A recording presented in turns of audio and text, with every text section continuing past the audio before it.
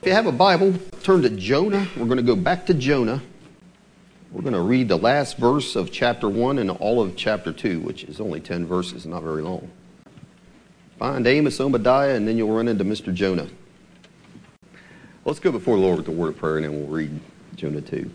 Father, we just ask you, Lord, that you'll look down on us and bless us with your presence and open our hearts to receive your word, to receive truths that'll transform our lives and transform our character. I ask that you'll give me words to speak to people's hearts here and to meet needs, to encourage people, and speak your truth. And I thank you that you'll do that and you'll meet us in that way, and your presence will be here with us, and we pray in Jesus' name. All righty, so we got Jonah chapter 1, verse 17 on into chapter 2, and picking it up there in verse 17, it says, "Now the Lord had prepared a great fish to swallow up Jonah, and Jonah was in the belly of the fish 3 days and 3 nights.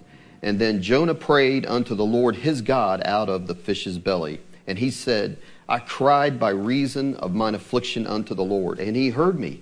Out of the belly of hell cried I, and thou heardest my voice. For thou hast cast me into the deep, in the midst of the seas, and the floods compassed me about. All thy billows and all thy waves passed over me. And then I said, I am cast out of thy sight. Yet I will look again toward thy holy temple. The waters compassed me about, even to the soul. The depth closed me round about. The weeds were wrapped about my head. I went down to the bottoms of the mountains. The earth with her bars was about me forever. Yet thou hast brought up my life from corruption, O Lord my God. When my soul fainted within me, I remembered the Lord, and my prayer came in unto thee, into thine holy temple. They that observe lying vanities forsake their own mercy. But I will sacrifice unto thee with the voice of thanksgiving. I will pay that I have vowed. Salvation is of the Lord. And the Lord spake unto the fish, and it vomited out Jonah upon the dry land." So last week we looked at the first chapter of Jonah. And what we talked about there, we saw Jonah was a type of a mature believer. So he was somebody, he'd experienced the blessing of God. He was popular, a respected prophet amongst the people. And like a lot of people that get a few years behind him, he kind of had decided, this is how far I'm willing to go. So he kind of set his limits on his obedience. And he had, like a lot of us, and like Israel did when they went into the promised land, God said to Israel, you've settled on your lees. You haven't done what I've said. You've just gotten enough that you're content. But you haven't obeyed me and taken all of the land. They'd settled on their lees. And Jonah had done that.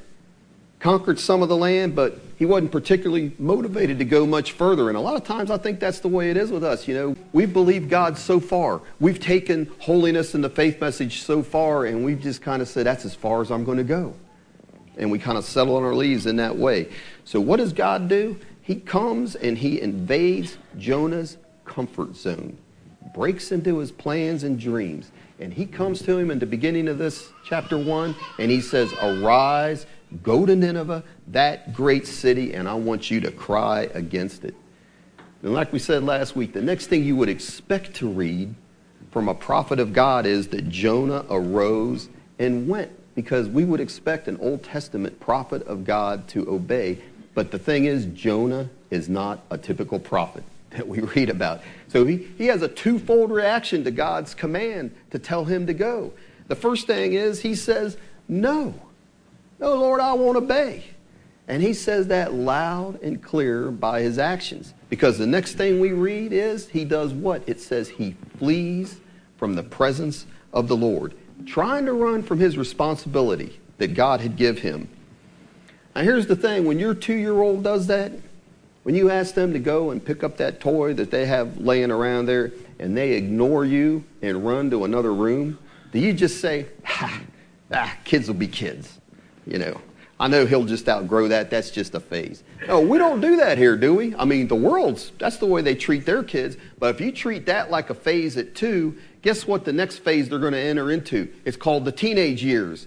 And you ask them to do something then, well, instead of running into another room and not obeying you, they drive off into the sunset in your car. That's what happens then, right?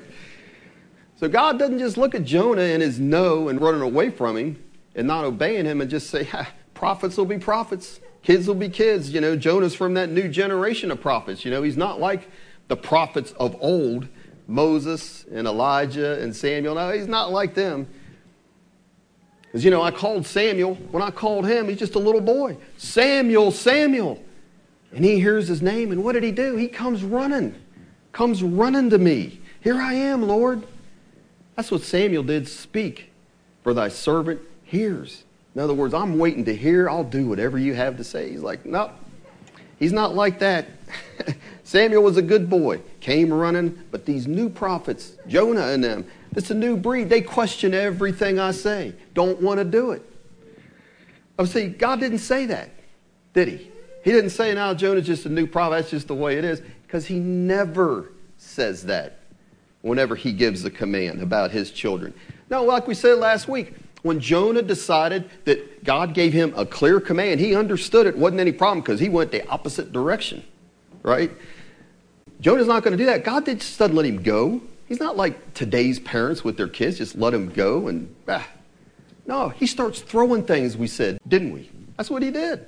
He starts throwing things. It says he hurled a great wind. He sends this storm at Jonah, at the ship, at the sailors, at the sea, and creates this huge tempest. A mighty tempest, it says. A mother of a storm. I mean, this storm is so strong, it's breaking up the ship. It's putting terror in the hearts of these sailors that are seasoned, salty sailors. And so we say, why does a God of love, the God of love, why does he do that? Because he's sovereign and he expects to be obeyed. And that is the kind of fear and respect a holy God deserves from his creation, and especially his prophet, and especially us, his children. That's the way we should view him. So he's going to deal with Jonah. Sends that storm. But the funny thing is, when we read that first chapter, the storm has more of an impact on the captain and crew of that ship than it did on Jonah. Right? He's asleep. They got chaos going up on deck, right? And Jonah is down asleep below the ship, oblivious to his surroundings. And we see then, in a lot of that chapter, God in his infinite wisdom uses Jonah's chastisement to bring those Phoenician sailors to a saving knowledge of him. And they do everything that Jonah, the prophet, the great prophet of Israel, they do everything that he should have done when we read that first chapter. They fear the Lord. They pray to the Lord. They sacrifice to the Lord. They make vows of obedience to the Lord. We'll do whatever you want, Lord. We'll commit our lives to you. That's what Jonah should have been doing, right? And they realized something. They said, man, our gods are worthless. Our works, all this rowing to try to get to land is worthless. And this God of Israel is the true and living God, and him we will serve. And what an indictment on the Jews that would have been reading this account. Because Jonah's not acting like that's how God is. And the Jews reading this at this time, they weren't acting like that's the way God is. No, it's just these heathen, despised Gentiles. They're the ones that are doing what God's people should be doing. And God's prophet is what in chapter 1? He's cast off the ship, hurled off to the side. He's not the one that's obedient. It's these Phoenician sailors. So God's showing Israel what he intends to do in the future through the Lord Jesus Christ. What he promised to Abraham. He said, through you, all the nations will be blessed. And that's what's going to happen. So he's going to bring salvation to the nations by what? Temporarily casting aside his people. Isn't that what we have? So the Gentiles, they're going to believe God. They're going to do what they should do. His people aren't doing it. And he says for us, now that we have received that, we need to fear. Not be high-minded. Not think, hey, we got it made. Salvation's come to us. But we need to fear and continue in his goodness. That's what the Bible says, right? So it's beautifully pictured the gospel is in the salvation of this sailors. And when you read this story, you're like happy for them because they were like innocently caught up in this whole disobedience of Jonah. You're happy for them. But then all of a sudden, you're reading that and then you hear a splash in the distance. It's Jonah hitting the water. You almost kind of forget about him, right? So look at verse 15 in chapter 1. It says there, so they took up Jonah and cast him forth into the sea, and the sea ceased from her raging. Well, I mean, that is good news for the sailors, right? The raging sea ceased raging. But what about poor old Jonah hitting that water? What we need to see from all this is that Jonah's doing what? He is trying to get away from God, and God is not giving up on him. He is relentlessly coming after him. Jonah was in a terrible spiritual condition at this time, and he didn't even realize it. He's disobedient. He's not praying like anybody else, and he's the one that should have been praying, and he's asleep. But then we'll see in chapter 2 here, a great transformation takes place in Jonah's life and heart. And what caused that transformation? God. I mean, it's as simple as that. His hand is in everything that's going on here. He's the one that hurled the storm. He's the one that controlled the lots when they cast the lots. He's the one, Jonah and the sailors, he's the one that had him hurled into the sea. That's what Jonah says here at the beginning of chapter 2, right? Has him hurled into the sea. And he, at verse 17, is in control of what else? Verse 17, now the Lord prepared a great fish to swallow up Jonah. He's in control of all of what's going on here. Because listen, if it was up to Jonah, you know what would have happened? He'd have been on that ship and gone to Tarshish and died in his sin and not even cared. He could have cared less. And God's orchestrated all this to bring him back. Jonah is 3 days and 3 nights in the belly of this whale or fish. It's not really necessarily a whale, but a fish. And he is happy being there. So some people, they'll try to make out, man, could you picture Jonah in that fish, how miserable it would have been, you know? It's smelly, it's crowded, it's gross. But I'm going to tell you, you don't get that out of when you read this account. When you read chapter 2, Jonah is happy to be alive. You never read a thing about him complaining about his circumstances. He's not complaining. He has no requests, no complaints. All he has in this psalm, this prayer, is thanksgiving that God heard his cry for help. Because before that fish came, he was in the darkest pit possible. The fish wasn't Jonah's chastisement. That was his deliverance. Believe me, he's glad to be there. And so look at verse 1. It says there, Jonah prayed unto the Lord his God out of the fish's belly. And so what we're going to get from here on out is the prayer. Well, look, his prayer, he's looking back on this experience that he's had once he was cast out of that ship. That's what this prayer is. He's going to pray and he's recounting everything that happened to him up to the point of his deliverance. So I used to look at it like he's praying, all this is happening to him while he's in the fish's belly. No, that's not what's happening here. He's praying about what's happening to him once he hits that water and once he starts sinking down. That's what this prayer is all about. In verse 2, what this is basically a summary of what he's going to give in the rest of this chapter. It's a summary of the entire prayer. You know, he's saying, I was in trouble. I was afflicted. And I cried to the Lord for help, and he rescued me. And then he's saying again, but it just wasn't any affliction. I was in the depths of Sheol. Not hell, Sheol, where the dead are. He's basically saying, I wasn't just afflicted in a little way. I was as good as dead, is what he's saying there. I was as good as dead, and praise God, he's saying, he heard my cry. And Jonah's like, I am so thankful that he did, because I'd given up all hope. And we'll see that he did. And so this prayer of Jonah, if you read it, it is steeped in the language of the Psalms, if you read the Psalms much. The Psalms, throughout the Psalms, David and others will talk about they're in distress and they cry out to the Lord. And here's one, Jonah said he cried by reason of his affliction. In Psalm 22, it says this, for he has not despised, speaking of God, nor abhorred the affliction of the afflicted. Neither has he hid his face from him, but when he cried unto him, he heard. So what about when you're inflicted? What about when you're in pain?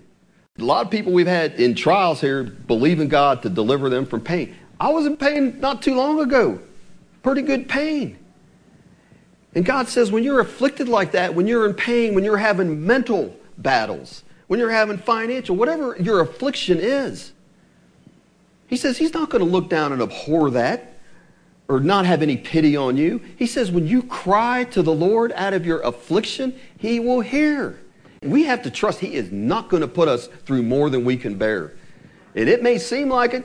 Jonah hits that water, he's sinking down. That had to seem like an eternity falling down to the bottom of that sea. But God came. It says he heard his cry. We have to believe that when we cry, he hears. Psalm 116 says, I love the Lord because he has heard my voice and my supplications. Because he has inclined his ear unto me. Therefore will I call upon him as long as I live. The sorrows of death compassed me, and the pains of hell gat hold upon me. I found trouble and sorrow, the psalmist says. But then called I upon the name of the Lord. O Lord, I beseech thee, deliver my soul. And that's what God does. Psalm 120 says this, in my distress I cried unto the Lord, and he heard me. Psalm 130 says this, out of the depths have I cried unto thee. I'm sure Jonah, he was a prophet. He would have known these psalms.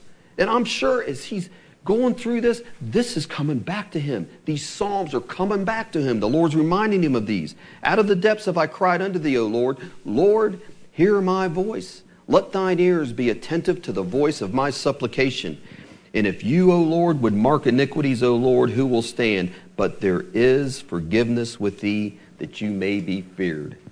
And so that covers even Jonah. He could have been in disobedience. He knew he was. And he had to remember that, hey, God will still answer me in my distress. And Lord, if you mark all of our sins, no one could stand. But there is forgiveness with you. Therefore, I'll fear you. So we'll see later, even when you're in sin, that doesn't mean it's all over. It can seem like that at times, but it isn't all over. Jonah would have known those psalms, and I'm going to tell you what, they might not have meant much to him before, I don't know.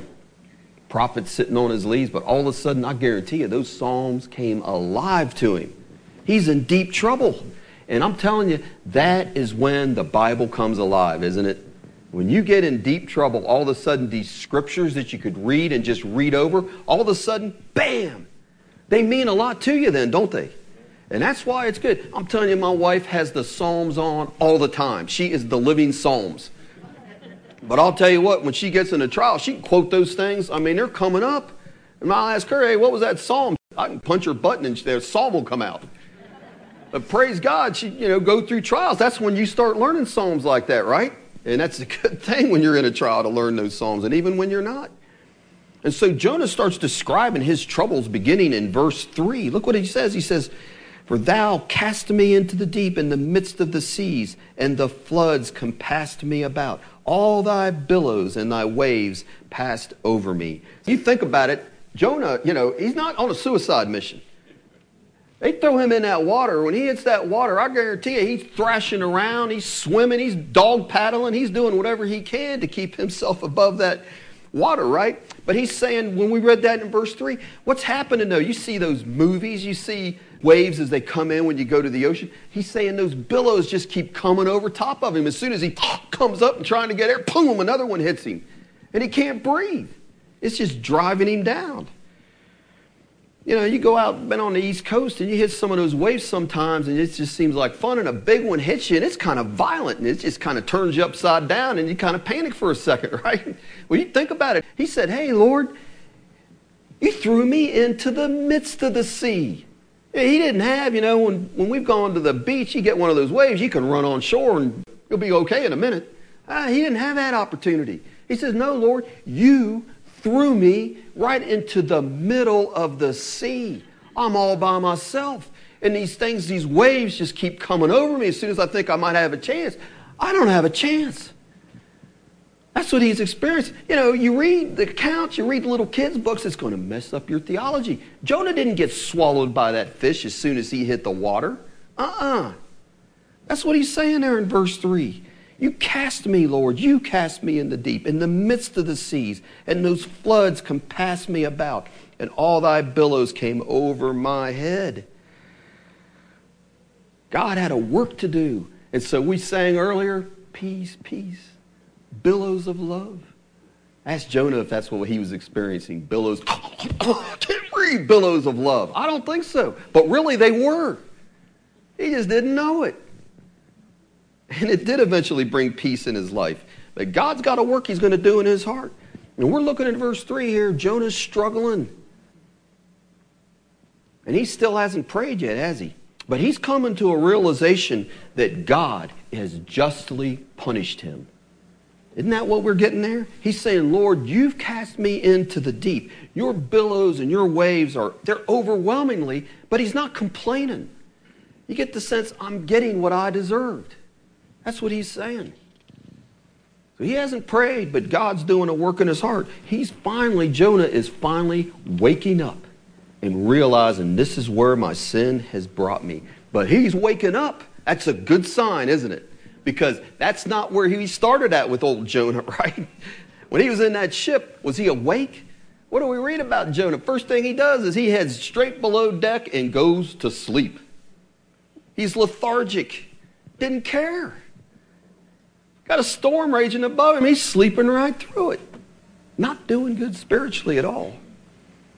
And I think probably his spiritual decline was so slow he didn't even realize it, because that's the way it works.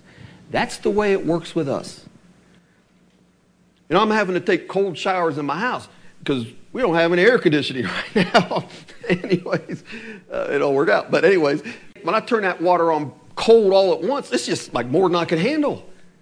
But if I turn it where it's fairly hot and then just slowly start it, I can have it as cold as it was at the beginning. It doesn't bother me at all. It feels pretty good. It's incremental your spiritual decline happens. That's the way it works with us. People don't just go from being on fire from the Lord and the next day it's like they don't care. That's not the way it happens. Incrementally.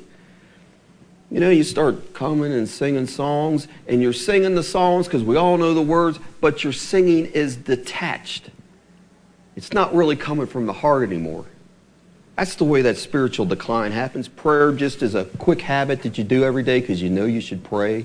But your heart's not really in it. You don't spend much time in it. And hearing the word, it's just a routine. We've heard it all 100 million times, been here 30 years. It's boring.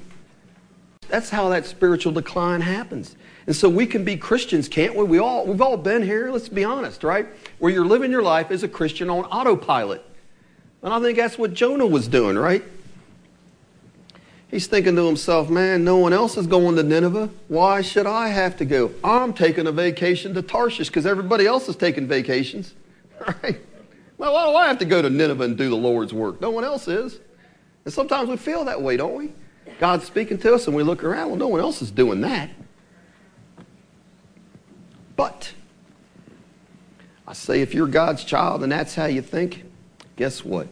God loves you and he's about to throw you into a raging sea and wake you up. Hopefully, if you're God's child, that's what will happen. But look at here, verse 4 is the turning point.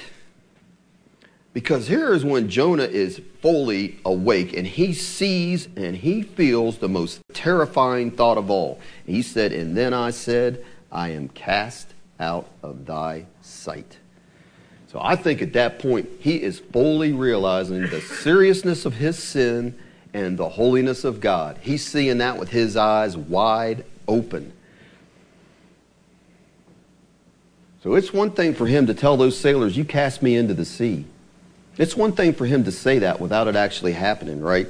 And it's another to fully experience the divine wrath coming over you in waves like that. That's a totally different thing. And he's out there all alone. You picture he's out there all alone. He can't breathe. His life is ebbing away. And there is no one to help. And most of all, there's no one to help like God. God's not there to help him anymore. He's forsaken by God. That's what he feels. That's what he's experienced. That to me is the most terrifying feeling of all. I need help.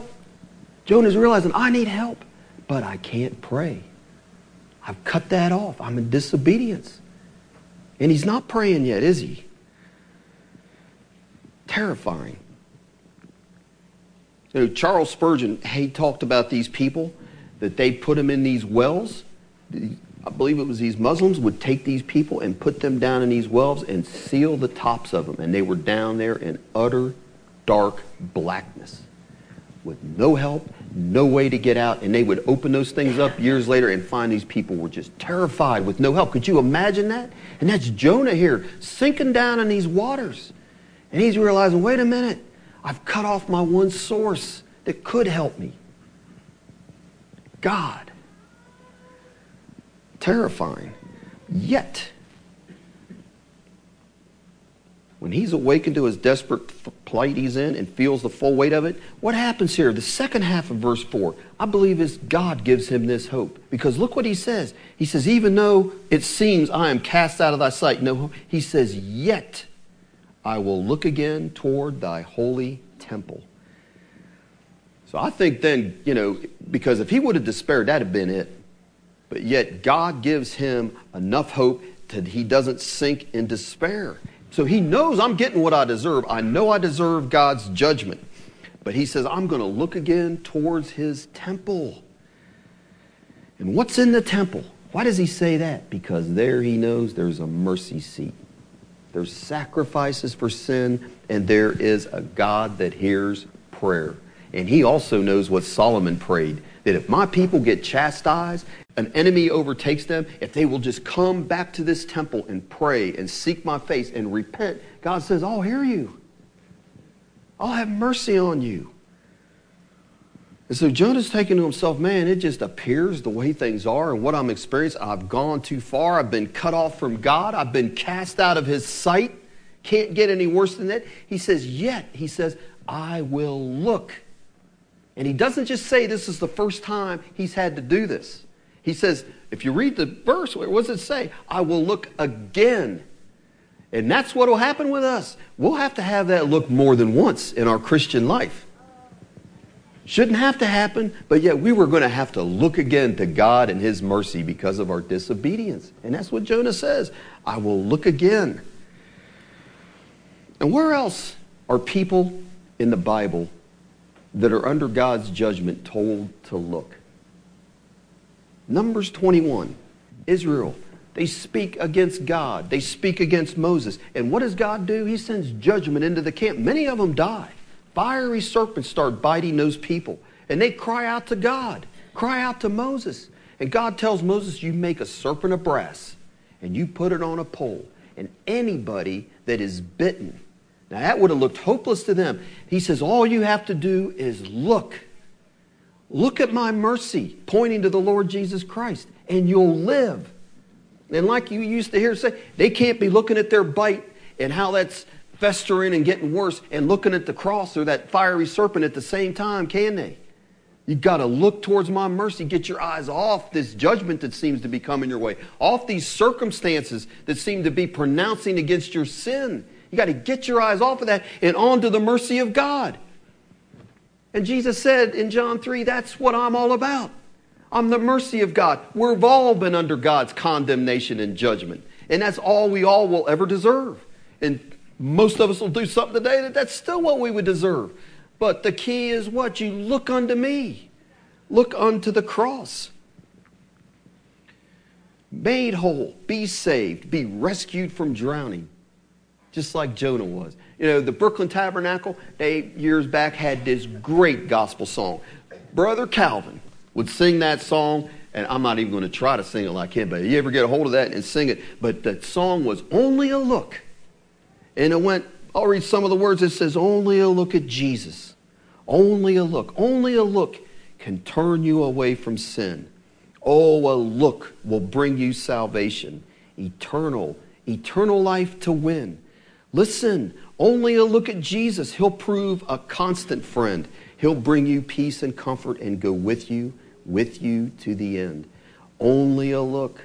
That's all it takes.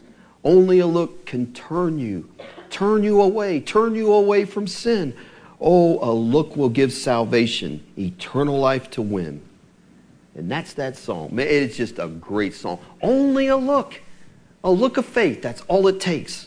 Right? And you'll see the cross. And when you see that, you'll see the Bible says that's where justice, God's wrath, and mercy kiss. And that's what we need. What happened on that cross.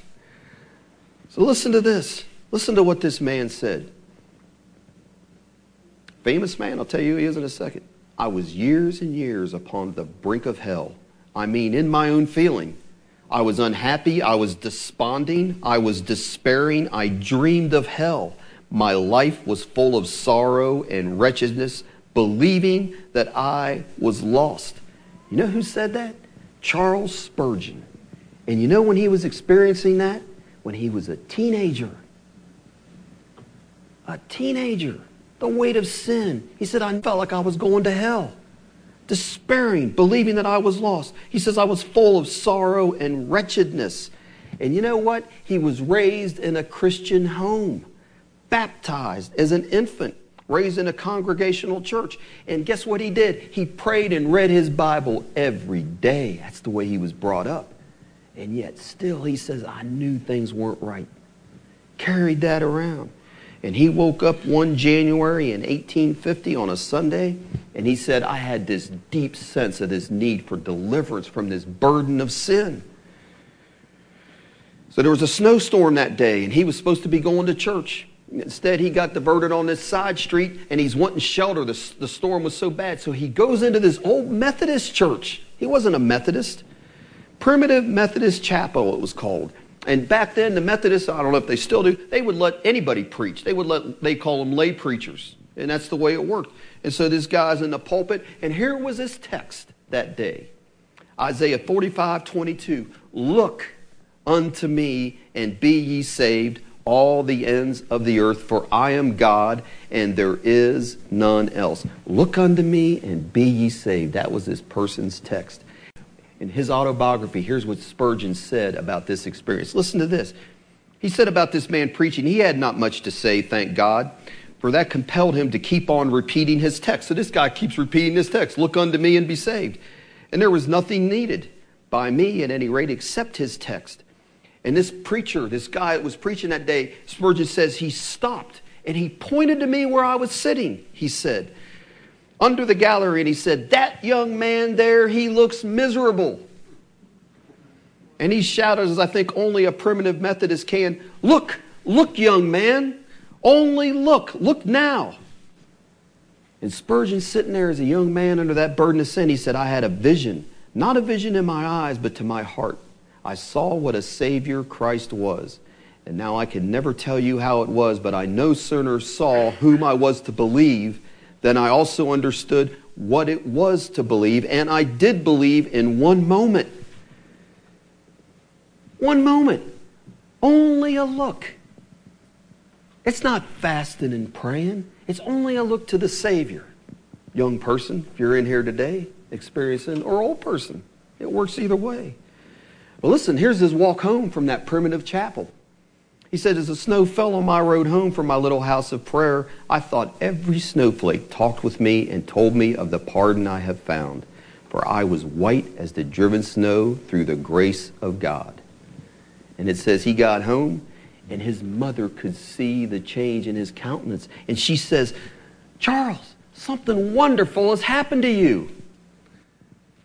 And so here is a sign of a person that has been saved and truly saved. It said for the next months, young Spurgeon searched the Scriptures to know more fully the value of the jewel which God had given him. Had a heart and a desire more to know that Lord that had saved his soul that day, that took that burden off, made him feel clean, and all through a look. And that's what Jonah says. He's sinking in despair. But he said, I looked unto God in the temple.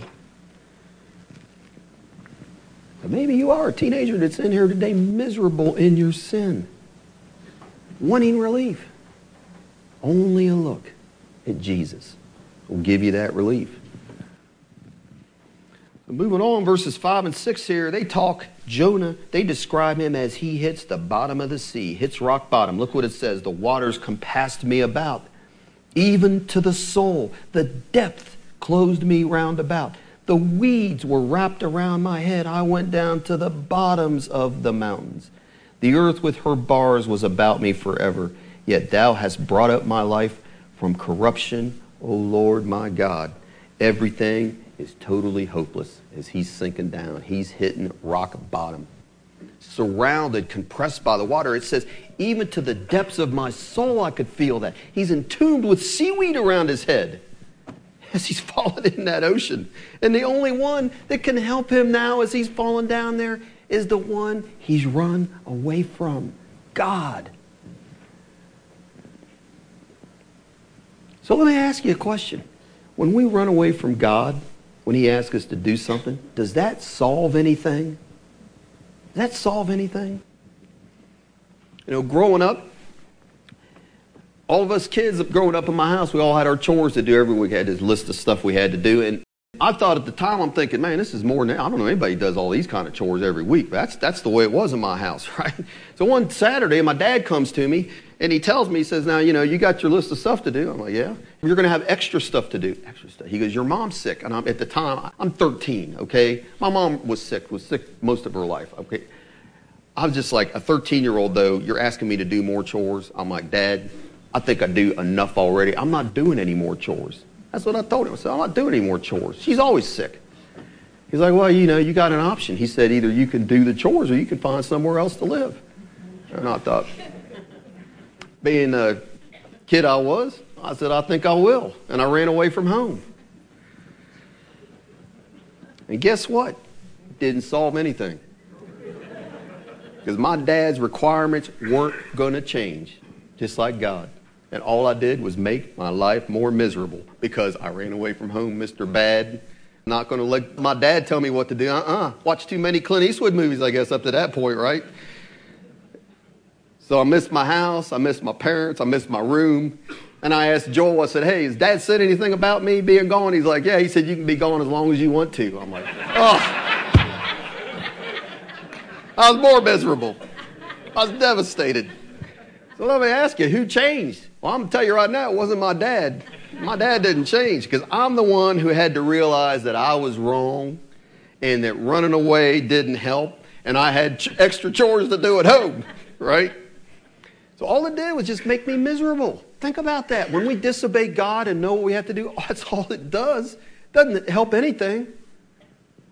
We're still going to have to come back if we want to get back a relationship with God. He's not changing. We're going to have to do all the changing, right? Now, my dad, just like God, when I came home one morning, act like I need to get some clothes out of my closet, my dad comes in there, and so, you know, he's like, well, son, you know, are you willing to whatever? Oh, Dad, I'll do anything, you know. And so we're crying. At least I was crying. But he's glad to bring you back. But he's got the rules. And they were just and fair, just like God's were.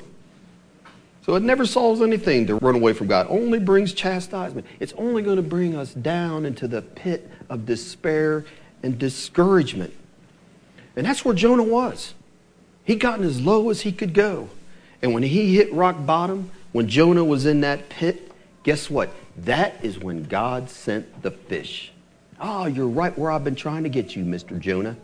That's what it's saying there in the end of verse 6, chapter 2. He says, yet thou hast brought up my life. It says from corruption in the King James. Every other translation is going to say the pit. O Lord, my God. And so Jonah, up to this point, ever since he fled from the Lord, he was headed down. That's all you see. Verse 3, it says he went down to Tarshish. And then at the second part of verse 3, it says he went down to the belly of the fish. He's thrown into the ocean, and now he's gone down to the bottom of the sea. He can't go down any further. And so now there's a dramatic change. His soul, he's saying, is no longer headed down. He exclaims, my God has brought me up. He's brought up my soul from the pit. Why? Why is he saying that? Verse 7 tells us why. He says, when my soul fainted within me, he said, then I remembered the Lord, and my prayer came in unto thee and into thy holy temple. So he's saying, when my soul fainted, what he's saying there is when my life was just about snuffed out. When my life was ebbing away fainting away. He's just about gone. And he has this thought. He remembered God, it says. Just about done. He says, oh no, but I remembered who the Lord was. Who was the Lord? What was it he remembered? Chapter 4 tells us, he says, I know who you are, Lord. This is when he's mad that he spares Nineveh. He says, you're a gracious God and merciful, slow to anger and of great kindness, and you repent of evil. That's what Jonah remembered. And when Jonah remembered that for the first time, guess what he does? He prays. Hadn't done that all the way through. And where's he praying from? He's saying, I'm praying from the pit, from the depths of the sea. And that prayer from down in that pit, it rises up before God in his temple. That's what it says. And my prayer came in unto thee, verse 7, into thy holy temple. Monumental. Because that is what God has been trying to get Jonah to do from the first verse of chapter 1. And that is a sign of a heart that has come back to God. True prayer. Psalm 18, the sorrows of hell. This would have been Jonah. The sorrows of hell compassed me about. The snares of death prevented me. In my distress I called upon the Lord and cried unto my God, and he heard my voice out of his temple. And my cry came before him, even into his ears. But how did Jonah know that? How did he know that his cry went into God's temple, that he heard his prayer? Because he can't see that, can he? Nope, not from where he was at, not from down in that pit. I'd say no sooner had he uttered those words when he realized something, man, I'm no longer drowning. I'm inside this squishy temple. All of a sudden, hey, I got a little air, life. God has heard my prayer. And I believe Jonah was very happy. And I think his faith at that point was having a major revival. Right? Because he's talking about, this is my God. He's back at this point in verse 7, back in fellowship with the living God. Isn't he? Walking with him. And guess what he's just experienced? His divine deliverance. No, it isn't chastisement. This fish isn't. It's his deliverance.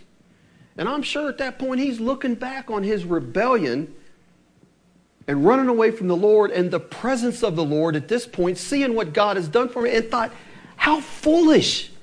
Why did I do that? I can't believe that. Why was I running away from this God? Have you ever had that experience? You know, you're not seeking the Lord. You're doing things you know you shouldn't do. You know, maybe you're not out robbing banks, but you're just not living the life you know you should live before the Lord, right? And God chastises you. I've had this happen. And he brings you back. And you start experiencing things that you knew you had experienced before, but you'd gotten away from and didn't realize how much you missed it. You start experiencing his presence, his fellowship, his peace. Things are different, right? And you think, man, how could I ever want to experience anything else? Right? Have you all been there? I've been there. And that's when it's this psalm, thou wilt show me the path of life. In thy presence, we sing this song, is fullness of joy. At thy right hand, Lord, are pleasures forevermore. To give that up, it's crazy. And so look at verse 8. Jonah says, they that observe lying vanities forsake their own mercy. Or those who pay regard to vain idols forsake their hope of steadfast love. And so Jonah's thinking, hey, I've seen this in action. I remember when those sailors, they're worshiping their gods. They're not getting anything. They have regard to these vain idols. They don't have the mercy of God until they realize God opens their eyes. Hey, I'm the one that can save you. And then they worship him. And he remembers the idol he had of his self-governed life. I'm going to live my own life. That was Jonah's idol. And he's saying, you do that and you've forsaken your own mercy. So he's realizing now, man, it is futile to make anything a God in your life but the one who can truly show you mercy and steadfast love. And so then he leads into verse 9. He says, "Oh, I will sacrifice unto thee with the voice of thanksgiving. I will pay that I have vowed, because salvation is of the Lord." And that is Jonah's faith speaking, because he's saying that. This prayer is uttered from where? Let's go back to the beginning of chapter 2. Where is he praying that from? The fish's belly. And he's saying, I'm going to perform my vows. How could he do that? He ain't going to do that in the fish's belly, is he? So he's saying, I'm going to get out of here. Right? He knows he's going to be delivered out of that fish. So when he's drowning in that water, he is sure that he is going to die. But when he's sitting in that fish now, you know what? He is sure he's going to live. How could he know that? Do fish typically vomit out the things they swallow as food? Not typically, do they? So how could Jonah say that? How could he know that? Right? He doesn't know. He doesn't know how he's going to be delivered from this little sanctuary he's in. But he's thanking God ahead of time, making vows of obedience that he will. And now he's in this fish and he's sitting there and he's got a new joy, a new purpose, a new hope, and a renewed obedience. And it's all come from God's grace. That's what God's done for him. And so faith doesn't know how God will deliver. Salvation is of the Lord, but faith knows that he will. This man said this: getting out of a hopeless situation is something that faith leaves to God. Just knows that he will.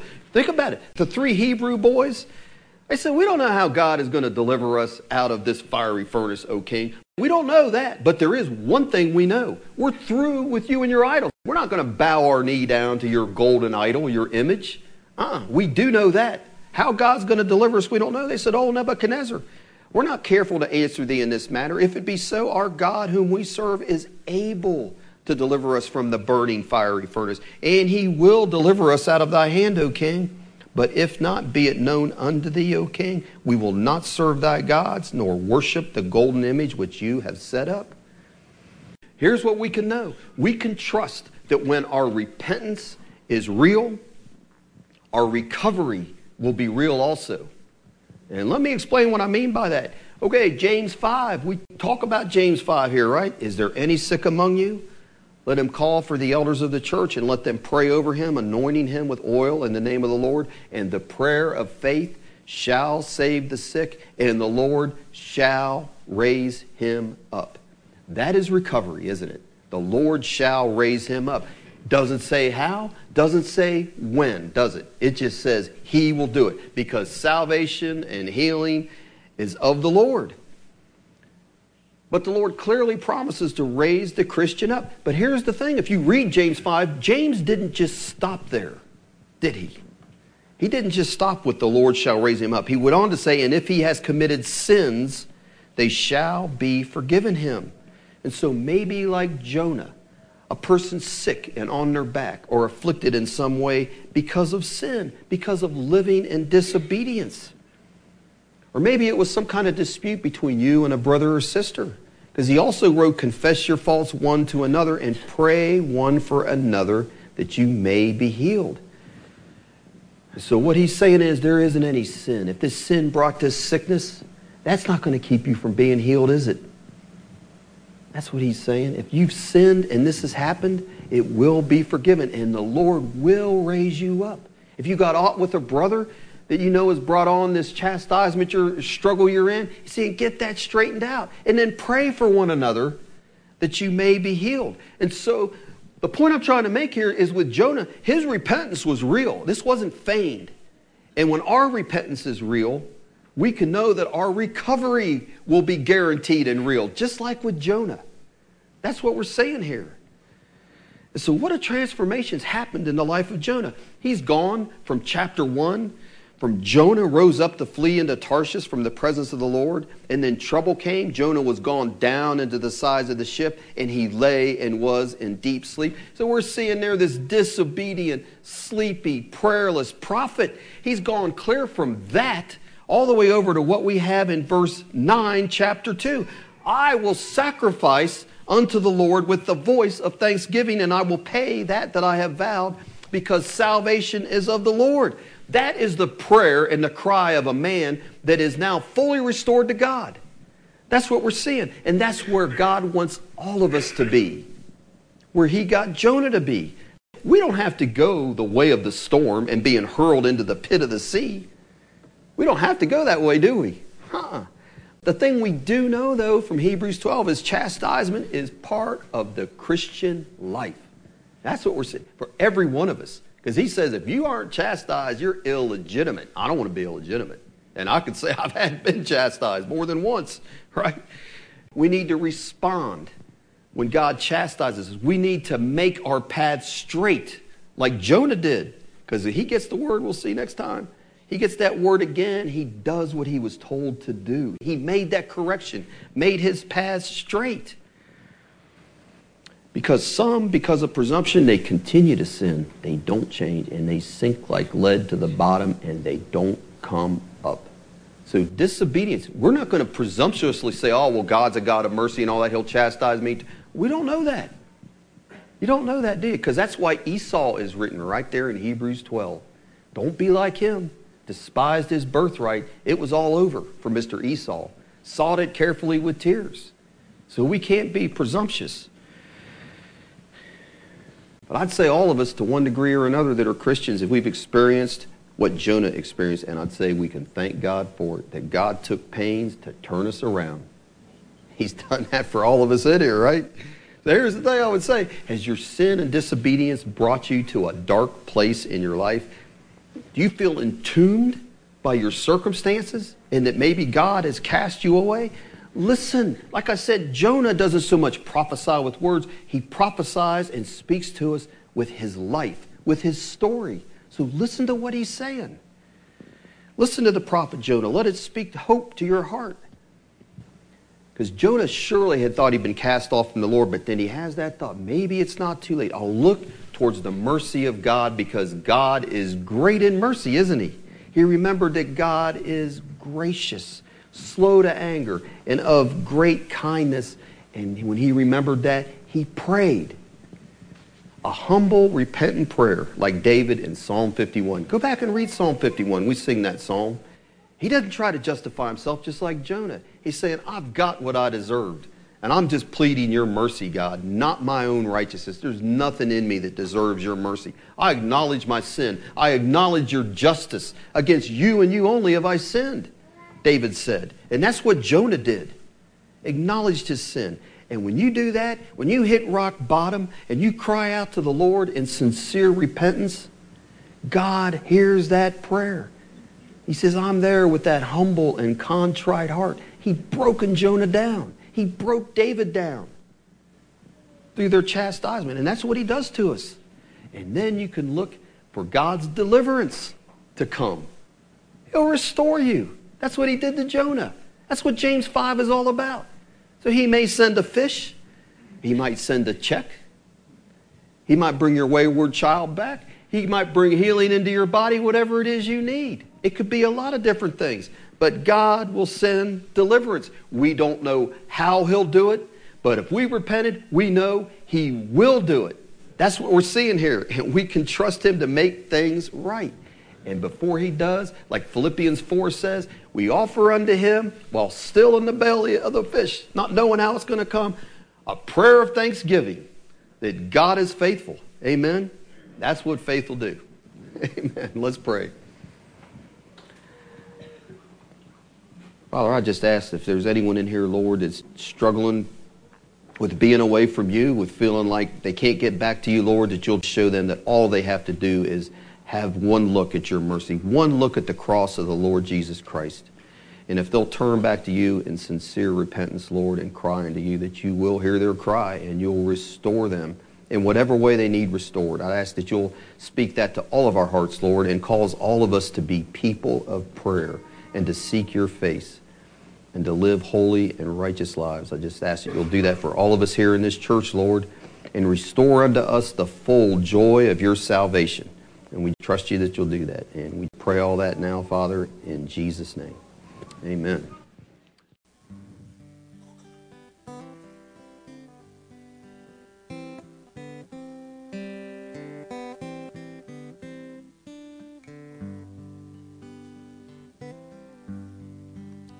I wandered far from the fold where I was safe. It wasn't long till I'd found I'd lost my way. I cried with fear as the night began to fall. One more lost lamb till I heard the shepherd's call. He saw my steps as they walked right into the dark. Though I went astray, I never once left his heart. That night long ago, I still recall. When I lost my way, then I heard the shepherd's call.